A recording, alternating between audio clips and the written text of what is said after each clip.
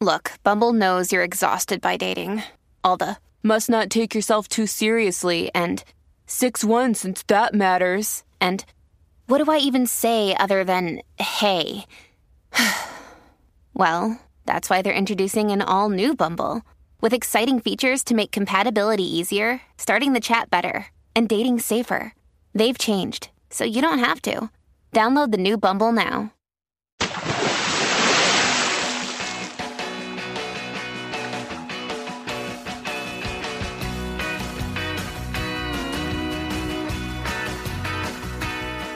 Hey everybody, thanks for tuning in to Deep Dive, the All Music Books podcast where we speak with authors of music books, bios, history, criticism, cultural takes, and everything in between. I'm your host, Steve J. Today's guest is author S.W. Lauden, who wrote a book called Go All the Way, a literary appreciation of power pop. Welcome, S.W. Oh, hey, thanks a lot for having me on the show. I loved your book. It was very interesting, and your co-author literally opens the book with a quote that said, explaining the meaning of power pop is a little like explaining what love is. You know it when you feel it, but damn if it's not different for everyone who experiences it. That's pretty spot on. Yeah, I co-edited this collection with Paul Myers, and it's a really good partnership because we both love power pop, but we both come at it from sort of different angles. And I really, I love that in the introduction, Paul just sets up that definition that way, because one of the key propulsive elements of the power pop genre is there really isn't a definitive definition for the term power pop. And so really power pop fandom can be a bit like joining the high school debate club, because you spend a lot of your time debating which band is or which band isn't, which song is, which song isn't, which album is, which album isn't. And in reality, I actually think that's why a lot of fans stick around the genre, because that's where the fun is in those debates. Several authors later in the book lay out in great detail exactly what they think power pop is. But I think Michael Chabon has one of the best quotes in that he says, power pop at its purest is the music of hit records that miss. And I think that so perfectly sums up that kind of clubbiness that you just mentioned. Yeah, I mean, it really does. And I mean, having an author like Michael in the book, who is a fantastic writer, obviously, and a huge music fan, writing specifically about power pop was a real honor for us. And in a lot of ways, I think the book got built around that essay. The way that I came into the project, Tyson Cornell from Rare Bird Books had been working with Paul Myers on this concept, but they hadn't really gotten past sort of, we like Michael's essay and we've got a couple other people that we'd like to work with. So by the time I came in, we kind of built up around that essay. And that definition of power pop is so poetic and so beautiful and really so heartbreaking that it sort of gets to the heart of the matter in power pop, because you get people writing music that, if it were released in the 60s, would have been huge radio hits. But because it's released in the 70s, 80s, and 90s and 2000s, it's really a niche genre, and they never get that kind of mainstream exposure. There is an astonishing mix of contributors, and a Pulitzer-winning author, I think that's Michael Chabon, to filmmakers and musicians. And I'm curious, how did you and Paul's call for submissions work, and how did you decide whose pieces to include? It's an interesting question. The first book, when Paul and I were first starting to get to know each other, I think we made an initial list of target authors, and we made another list of target subjects, meaning eras of power pop or specific power pop artists. And so we kind of approached it with, these are the kinds of voices we'd like to have in the book, or the kinds of perspectives we'd like to have in the book, or these are the kinds of essay topics we'd like to have in the book. And then where we could, we tried to match them up. So working off of that list, we actually just kind of went 5 or 6 authors at a time and saw the kind of responses we got until we felt like we had enough to make a solid collection. It is very, very interesting. And almost every author has some sort of definition, or at least what power pop maybe means to them. But let me ask you from the get-go, how do you define power pop? Oh, I mean, that's the $1 million question. And look, it's funny because I've co-edited 2 books about power pop now. And I've also at this point written countless essays about this genre. And at the same time, my own definition continues to evolve. So I will say, for the purposes of keeping it simple, and because I feel like I should answer your question, I'd say power pop is probably British influenced music, usually performed by what you'd consider sort of a traditional rock and roll band: guitars, drums, multiple vocals, maybe a keyboard here and there. And it really is music that leans into hooks, harmonies, and my favorite power pop also leans into energy. So you're talking about bands like The Knack, Shoes, Cheap Trick, 2020, Teenage Fan Club, Fountains of Wayne. The list goes on and on. And it seems, as you just said, it seems to evolve all the time. You know, there's a number, and we'll get to those. There's a number of artists that are mentioned in some of these essays that I never thought they were power pop bands. And then after thinking about it, I said, okay, I get it. I can see that. But can you tell us who is generally credited for the term power pop and how his band's music figured into it? Because I did not see this one coming. Yeah, I mean, it's funny, right? Because in the power pop worlds that I spend a lot of time in online, this is sort of taken for granted. And actually, people will roll their eyes at you if you mention this quote. But the person who coined the term power pop was Pete Townsend of The Who. It was an interview in 1967 where he was talking about their song Pictures of Lily, which I know that you know, and I'm sure all your listeners know. Mm-hmm. And he said, power pop is what we play, what the Small Faces used to play, and the kind of pop the Beach Boys played in the days of fun, which I preferred, right? So he's immediately talking about getting back to your roots, right? Like, as music in the 60s is rapidly evolving to the point where the connection between like the early Beatles and the music that you're hearing in the mid 70s, there's hardly a connection. He's talking about, let's strip it back down to the original energy, the original sort of teenage energy and intent. And so when you talk about the bands that inspire power pop, that list usually includes The Who, definitely the Beatles, and then in America, the Byrds and the Beach Boys, and then sometimes the Kinks get thrown in there too. And that's the beginning, right? So if you're looking at a quick timeline, that's at the beginning, and then it goes through many mutations, and you mentioned a lot of those bands, and we'll get into those. Rather typically, the record companies did chase and sign power pop bands, but it seems that their interest really didn't last that long. Tell us about Knacklash, which was an interesting phrase. Was that a real thing? Yeah, it was. It's actually one of my favorite terms in the power pop world. Because, you know, the Knack is a band that everybody knows. And if you're trying to quickly explain power pop to somebody, you can just say, you know, My Sharona by the Knack, and they get the general idea, right? So, but if you were living in that era, the Knack kind of came out of nowhere. And that song just seemingly blew up overnight, which is, if you're in the Knack, a great thing. And if you're a music fan, it's fantastic. But it also means that people kind of got tired of it at a certain point because it was just kind of everywhere. And then at the same time, the band kind of, from what I'm to understand, struck this sort of rock star pose and had, funny enough, a lot of attitude for being a new band with this hit single. I mean, they were doing stuff like refusing to give interviews to music magazines. And so then you've got the general public getting tired of this song, and you've got the music media kind of turning on them. So that's what the Knacklash is. And then, like, at the same time, the record labels went out and signed a bunch of bands that kind of sounded like the Knack. But by the time those records had come out, the Knacklash had happened, and music had moved from sort of power pop being this rising star to the moment when new wave really takes off and power pop sort of gets obliterated. Do you know who coined that phrase? I don't. I would like to shake that person's hand. It's really good. And you know, if you're reading this book and you get to that essay, it clicks immediately. You know, 2 omnipresent bands that seem to be on any power poppers list. Is there such a word as power popper? I guess so. Sure. Would be Badfinger and Big Star. And I think that they're kind of under-known, if that's another word, in general music fans. Where would you point folks unfamiliar with them for a first listen, album or song-wise? This is an interesting question to me because Paul Myers and I, when we were promoting Go All the Way, we teamed up with one of our contributors who's a really well-known and respected power pop writer and author named John M. Borak. We made a power pop bracket, right? And we put it up on Facebook, and the three of us chose 32 power pop songs and put them up for public voting, right? It went over the course of like 10 days to go through all the rounds.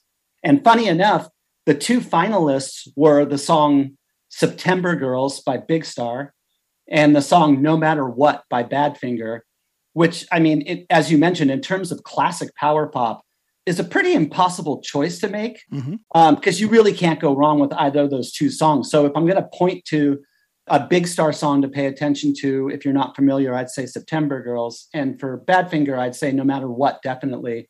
Steve, can you guess which of those two songs won the bracket? I would say September Girls. You'd be surprised to learn that No Matter What actually won. Wow. Yeah, it's funny because I think of Badfinger more as a rock band. And, actually both of them really, but Big Star definitely had that pop thing going on. Yeah, I mean, in the 70s, it's interesting, the genesis of the term. So like when we talk about the bands that inspired power pop, like The Who, the Beatles, the Byrds, and the Beach Boys, power pop fans generally do not consider those bands power pop. They consider them the inspiration for power pop. And the bands that start creating this genre that evolves into power pop as we know it really were fans of those bands who wanted to make music that sounded like that or was in that vein. So it's bands like Big Star, it's bands like Badfinger, it's bands like Raspberries. The first book, Go All the Way, is actually named after a very famous Raspberry song, which they're making this music in the 70s, starting very early in the 70s with Big Star and Badfinger, and going all the way through. They're making this music that's reverent and kind of unwittingly founding this genre. I went and interviewed Jody Stevens, who is the drummer of Big Star, and I spoke to him about power pop, and he was very open about it, and he answered all my questions, but he stopped me at one point and he said, nobody called us power pop when we were actually a band. That didn't happen until years later. And so I think when you look at the bands that kind of founded the genre, you have to remember that they didn't set out to create a thing called power pop. People had to find a phrase to describe what they were doing. Yeah, wow, that's interesting. So you mentioned the Raspberries, who to me is probably quintessential power pop. And Ken Sharp's essay features an unlikely power pop fan, and that is Paul Stanley of Kiss. And it was very illuminating. Amongst other things, he admits that the beginning of the song Deuce was simply a bastardization of Go All the Way, which you mentioned. Of course, I had to A-B them, and it is astonishing. Yeah, I mean, I have to laugh because there's this sort of running joke in the power pop community about Kiss being a power pop band. Like if you go into a Facebook power pop group and somebody puts up some song, invariably like comment number 100 is going to be, yeah, this song's pretty good, but it's not as power pop as Kiss, right? Because it's become this sort of running joke. Because obviously you listen to Kiss and you don't go like, aha, that's just dyed-in-the-wool power pop. That really nails it. You have to remember that Kiss, going back to when they were called, I think, Wicked Lester in like the early 70s, puts these guys right in the same frame of mind and references that a band like Big Star is going to have, right? They came up in the era of the Beatles. So it doesn't surprise me that they have a lot of the same influences, but what they do with those influences, in my mind, doesn't translate into power pop, but it becomes a kind of fun debate. And Ken Sharp is such a talented writer and such an incredible musician that he really makes a compelling argument. And it's a really interesting essay to read because it's one that makes you kind of really tilt your head and go, I hadn't really ever thought of that before. There's an astonishing story in the book about the Raspberries and opening for Kiss in Illinois on New Year's Eve in 1974. Can you tell our listeners about that event? I when I read this in Ken's essay, I was astonished myself, right? Because the thing you most need to understand for this story to kind of land is that Iggy Pop was supposed to open the show, right? In Evanston, Illinois. But the local mayor got nervous because he was worried that Iggy was going to go out on stage and cut himself up with glass or, God forbid, stage dive or do any of the antics that Iggy was known for. So he got Iggy thrown off the bill. And then totally unexpectedly, Kiss decides to add raspberries. And so you've got this huge crowd of Kiss fans who are geared up to see the bill that they bought tickets for, which is Iggy and Kiss. And out comes this power pop band that's not really a good fit. Apparently, they got put through the ringer by the crowd that night. They survived, and the rest is kind of history. With the raspberries, in my research and reading your book, the cover of that first album seems to be really a visual blueprint as well. I mean, you swap out the band and change the background color, and you're there. 4 dudes with shaggy haircuts posing on the album cover is really another homage to the British invasion, especially those early Beatles records, right? Like the pose they're striking there is an actual homage to the kinds of album covers that they would have been reverent to for those early Beatles records. And you mentioned the Knack, but that was one where when I saw the Raspberries one, I was like, well, there's the Knack cover, and it's interesting because they do have mostly just flat tint backgrounds. There's nothing busy behind them. It's all about them, and it's interesting because, it's a fun research project to do as I'm listening to it and comparing album covers, but there's definitely seems to be some sort of line there. Yeah, and also if you continue that line forward, the one that looks the most like that album cover, that Raspberries album cover, is actually the first Weezer album cover.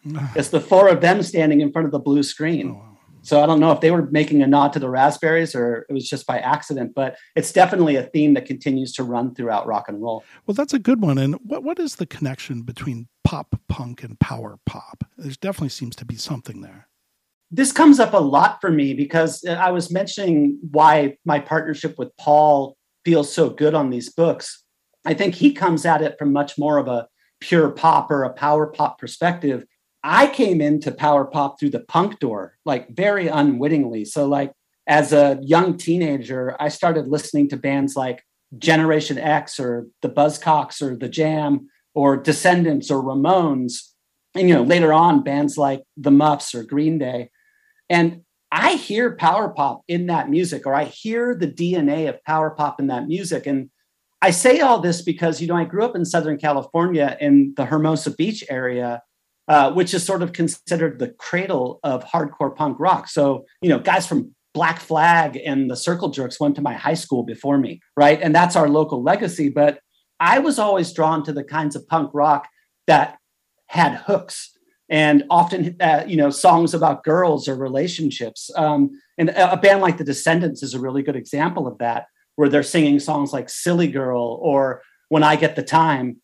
And I was always drawn to those pop hooks. And then as I kind of drifted away from hardcore punk and it was sort of in the heart of the college radio, alternative rock, grunge era, it was when I started to kind of discover bands like Teenage Fan Club and Material Issue that it all kind of started to click that there was this thing called power pop. For all those reasons, I was primed to like bands like Green Day. And when I listen to a band like Green Day, you may have to expand the tent a little bit to get them considered power pop. But I definitely think there's enough DNA in that music for fans of power pop to also appreciate what the pop punk bands were doing in the 90s. You're listening to All Music Podcasts, a member of Pantheon Media. Hello, Pantheon Podcast listeners. Christian Swain here to tell you more about my experience with Raycon earbuds. Our family now has 3 pairs of Raycon earbuds around the house, and my wife just grabbed a pair of the Headphone Pros to replace some headphones from a company that was double the price. And yes, she loves them. Now, if you haven't pulled the trigger on a pair of Raycons, or even if you have, but you're in the market for another pair because they're just that good, well, now is the time to check them out, because they just launched their upgraded model of the best-selling everyday earbuds.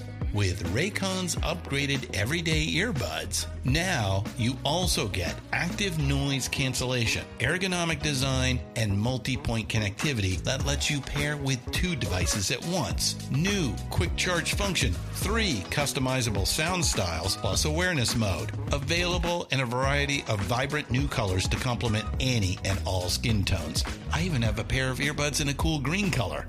I have tried just about every earbud known to humankind, and these Raycons are fantastic. Seriously, if you've been wanting to check out Raycons, there truly is no better time. You're going to ask yourself why you didn't check them out sooner, and Raycon offers a 30-day happiness guarantee. So what are you waiting for? Go to buyraycon.com/Pantheon today to get 20% off your Raycon order, plus free shipping. That's right, you'll get 20% off and free shipping at buyraycon.com/Pantheon. buyraycon.com/Pantheon. We're speaking with author S.W. Lauden about his book with Paul Myers called Go All the Way, A Literary Appreciation of Power Pop. Unlike a lot of music genres, I noticed that there seems to be less of a generational divide. You know, there's a connection for everyone from Badfinger to Deborah Harry or Liz Phair to Jellyfish for fans of power pop. Do you agree, and why do you think that is? Power pop is interesting in a lot of ways in that respect because it's kind of a flag without a country. If you listen to punk music, you go see a punk band play and you ask them after their show, are you guys a punk band? They'll go, hell yeah, we're a punk band. And if you go see a heavy metal band play and you ask them after their show, hey, are you guys a heavy metal band? They'll probably go like, hell yeah, we're a heavy metal band. But if you ask a band that has been defined by somebody else as power pop, if they are power pop, it's like 50-50 that they're going to get mad at you. That they don't want to wear that flag or they don't want to be described as power pop. And I think a lot of that goes back to the Backlash, right? Because there was this shining moment when people playing this kind of music had the chance at mainstream success. But after that happens, it kind of becomes this kiss of death if you're described as a power pop band. And actually, in the book Go All the Way, my good friend Marco DeSantis, who's the guitar player in a band called Sugar Cult that was very successful in the 2000s, toured the world with Green Day and Blink-182.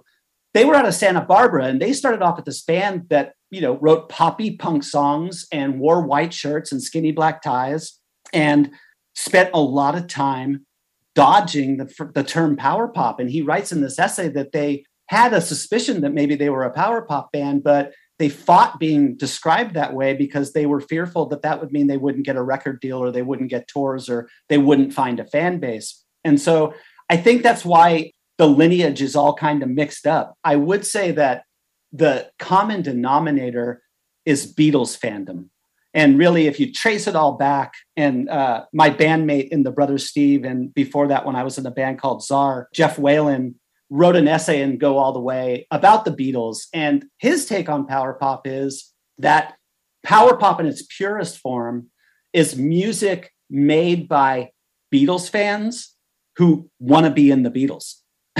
And so for him, it all ladders back to the Beatles. And I think that all those elements is why there's no real clear lineage and why you can go band to band and decide if they're power pop or not. But you quickly end up going song to song because there's hardly any bands that made more than one or two records that are purely power pop all the way through their career. Sort of answers a question I was going to ask in two ways, but I think you answered it, is that, you know, are there new power pop music or is it more of a classic genre? But in your explanation where you said it's Beatles fans, I mean, that's evergreen, right? It is evergreen. And there's actually fantastic power pop being made all the time. It has its moments where it kind of bubbles up to the surface with some of the bands that I talked about, like, you know, the Plimsouls, Matthew Sweet, Teenage Fan Club, Material Issue, Weezer, definitely Fountains of Wayne. These guys bubble up, but there's beneath the surface, there's always sort of this underground culture of power pop happening. And actually right now, there's a ton of really great power pop bands making music. There's a guy named Kurt Baker, who's an American who lives in Spain right now. He was in a pop punk band called The Leftovers, and he makes a lot of fantastic power pop music. There's an Italian band called Radio Days. They make very classic power pop music that's very close to British Invasion sounding. There's an English band called Bad Nerves, and they're sort of punk or post-punk leaning, but describe themselves as power pop, and they're fantastic. And then my latest obsession, I mean, I've really gone down this rabbit hole with this band, a young Philadelphia band called Second Grade that is a sort of indie power pop band. And I am just flipping out about their record Hit to Hit. It's got like, I think 24 songs on it. So they're kind of in the GBV range when it comes to like song length. but it's really hooky. And I hear a lot of Big Star in it. I hear a lot of Teenage Fan Club in it. And I hear a lot of Fountains of Wayne in it. So there's always new power pop out there. And if you spend enough time in these Facebook power pop groups, you'll find new bands and amazing new songs all the time. It's interesting that you mentioned Fountains of Wayne because your essay is on that band. And I think it's a band that most people know for their hit Stacy's Mom.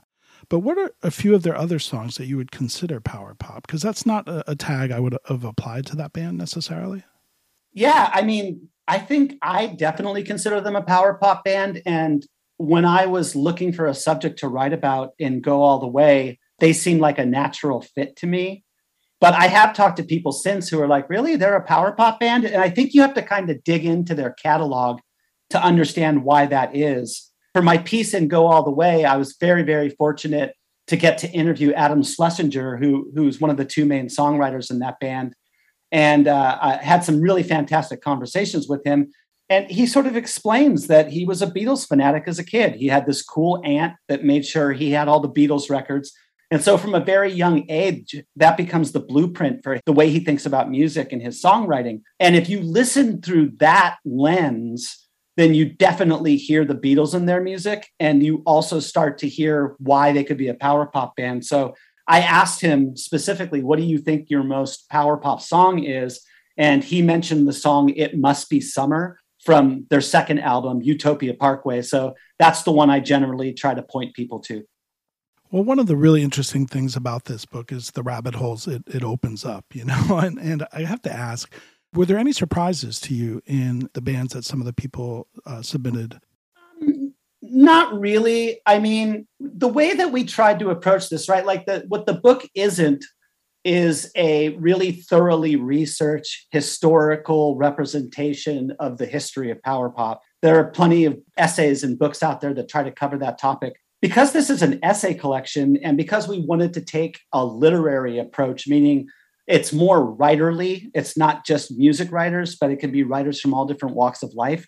We kind of tried to surround the topic of power pop rather than trying to define it. So the way I think about the book is it's like a really interesting cocktail party. And as you wander around the room and have conversations with little groups of people, you're going to be having interesting conversations about specific bands or specific eras or specific albums. So everybody kind of fits in that bigger tent.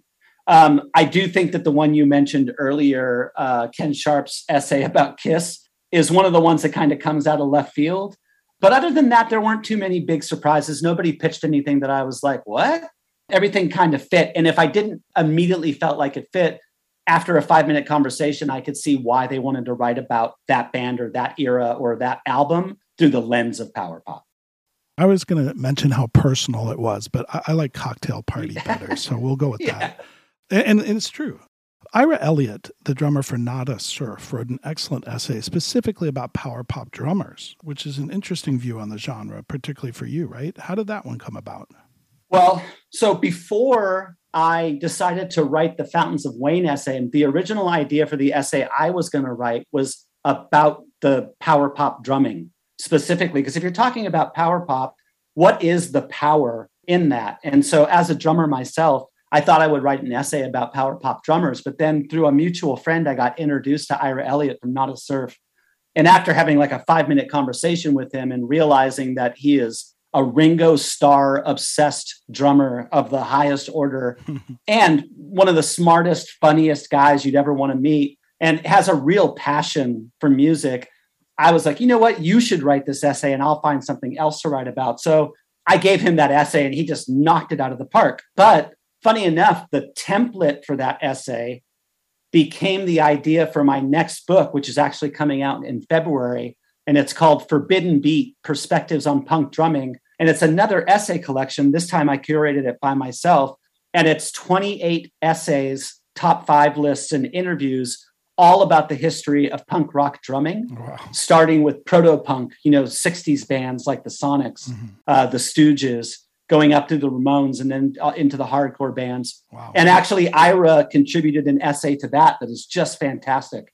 Well, there's a lot of great takes in here, and I'd like to give a shout out to all the authors, and some of them, Jeff Rugby, Annie Zaleski, shout out to them, have been on our podcast. Any book author that wants to reach out to you, I'm talking to you, Ken Sharp, to feel free to reach out to us. I loved his Kiss book, which was so good.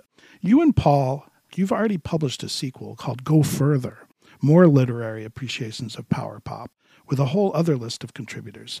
Was that process any different for the second volume? To a degree, I think we learned a lot doing the first book. And lucky for us, the response to the first book was so positive within the power pop community that both Paul and I had people reaching out immediately after it was published to say that if we did another volume, they'd like to be involved. So in that way, we didn't have to do as much legwork to kind of explain the concept to people, because people had the first book as a template and then they could come to us with ideas. Beyond that, we wanted to make sure that we didn't just repeat sort of the same formula over and over. So we really pushed ourselves to add different bands from different eras and try to get some different perspectives and different voices talking about this music so that we kept that sort of cocktail party vibe going. And everybody that reads these two books, hopefully, is able to walk away either having learned something or maybe more importantly, having just learned a different perspective and had a moment to reconsider something that they took for granted and to look at it in a different way. Let me ask you this. So you know everything about power pop. Who would you suggest that people may not know? I think you already offered a couple, but are there some underrated power pop bands from kind of the classic era? I mean, definitely. In the second book, I write about a band called 2020. If people have heard of them, they've more than likely heard what is sort of their hit, in air quotes. It's called Yellow Pills, and it turns up on a lot of compilations. You'll hear it spun on power pop internet radio shows or sort of left of the dial radio shows. They were a really fantastic LA band that actually formed in Tulsa, Oklahoma in the late 70s, moved to LA, and then in like 6 months created a stir and got a record deal and put out a self-titled album that is perfect. It is like an amazing record. And so I got to talk to two of the guys from that band for that essay that I wrote. And I always point people to them. And I mentioned this before, but I'm going to stick with it. I think people need to get beyond Stacy's mom with Fountains of Wayne, because they released a lot of records and there's some fantastic songwriting and amazing musicianship on those records. And I think there's a different kind of band to discover in Fountains of Wayne's catalog than just sort of the one-hit wonder band that people think they are. If you really listen to those records, there is a super talented band that should get a lot more credit for the caliber of their songwriting and their performances.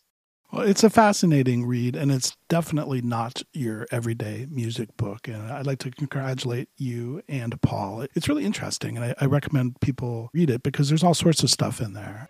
Oh, thank you so much. And thank you so much for having me on the show. I'm actually a big listener. I listen to all your episodes. Oh, wow. Thank you very much for the support.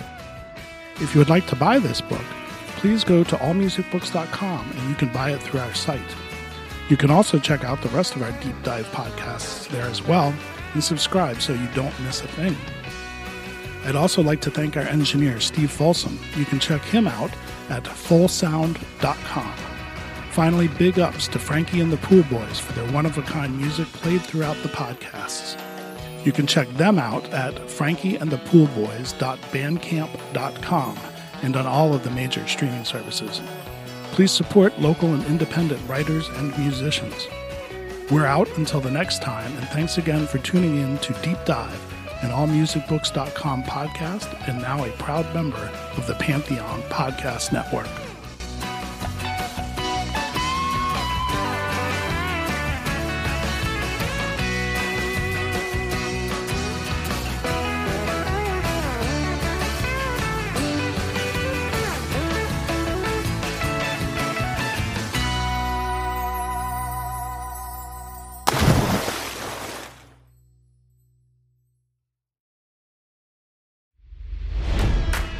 It's NFL draft season, and that means it's time to start thinking about fantasy football. FantasyPoints.com features industry-leading experts and prognosticators using proprietary hand-charted data to help you score more fantasy points. FantasyPoints.com is the place to go for whatever kind of fantasy football you play. Whether you play fantasy football, daily fantasy sports, or do a little bit of everything, Fantasy Points has the meticulously researched content to guide you to victory. And why wait for the fall? Fantasy Points also covers the new spring football league, the UFL. Join the guru, John Hansen, Scott Barrett, Joe Dolan, and other massive names in the fantasy football universe with an exclusive offer. Use code Pantheon for 15% off any Fantasy Points package, including the all-in package, with access to every article, tool, and data nugget that Fantasy Points has to offer. That's FantasyPoints.com and code Pantheon for 15% off at Fantasy Points. FantasyPoints.com, code Pantheon. Score more fantasy points.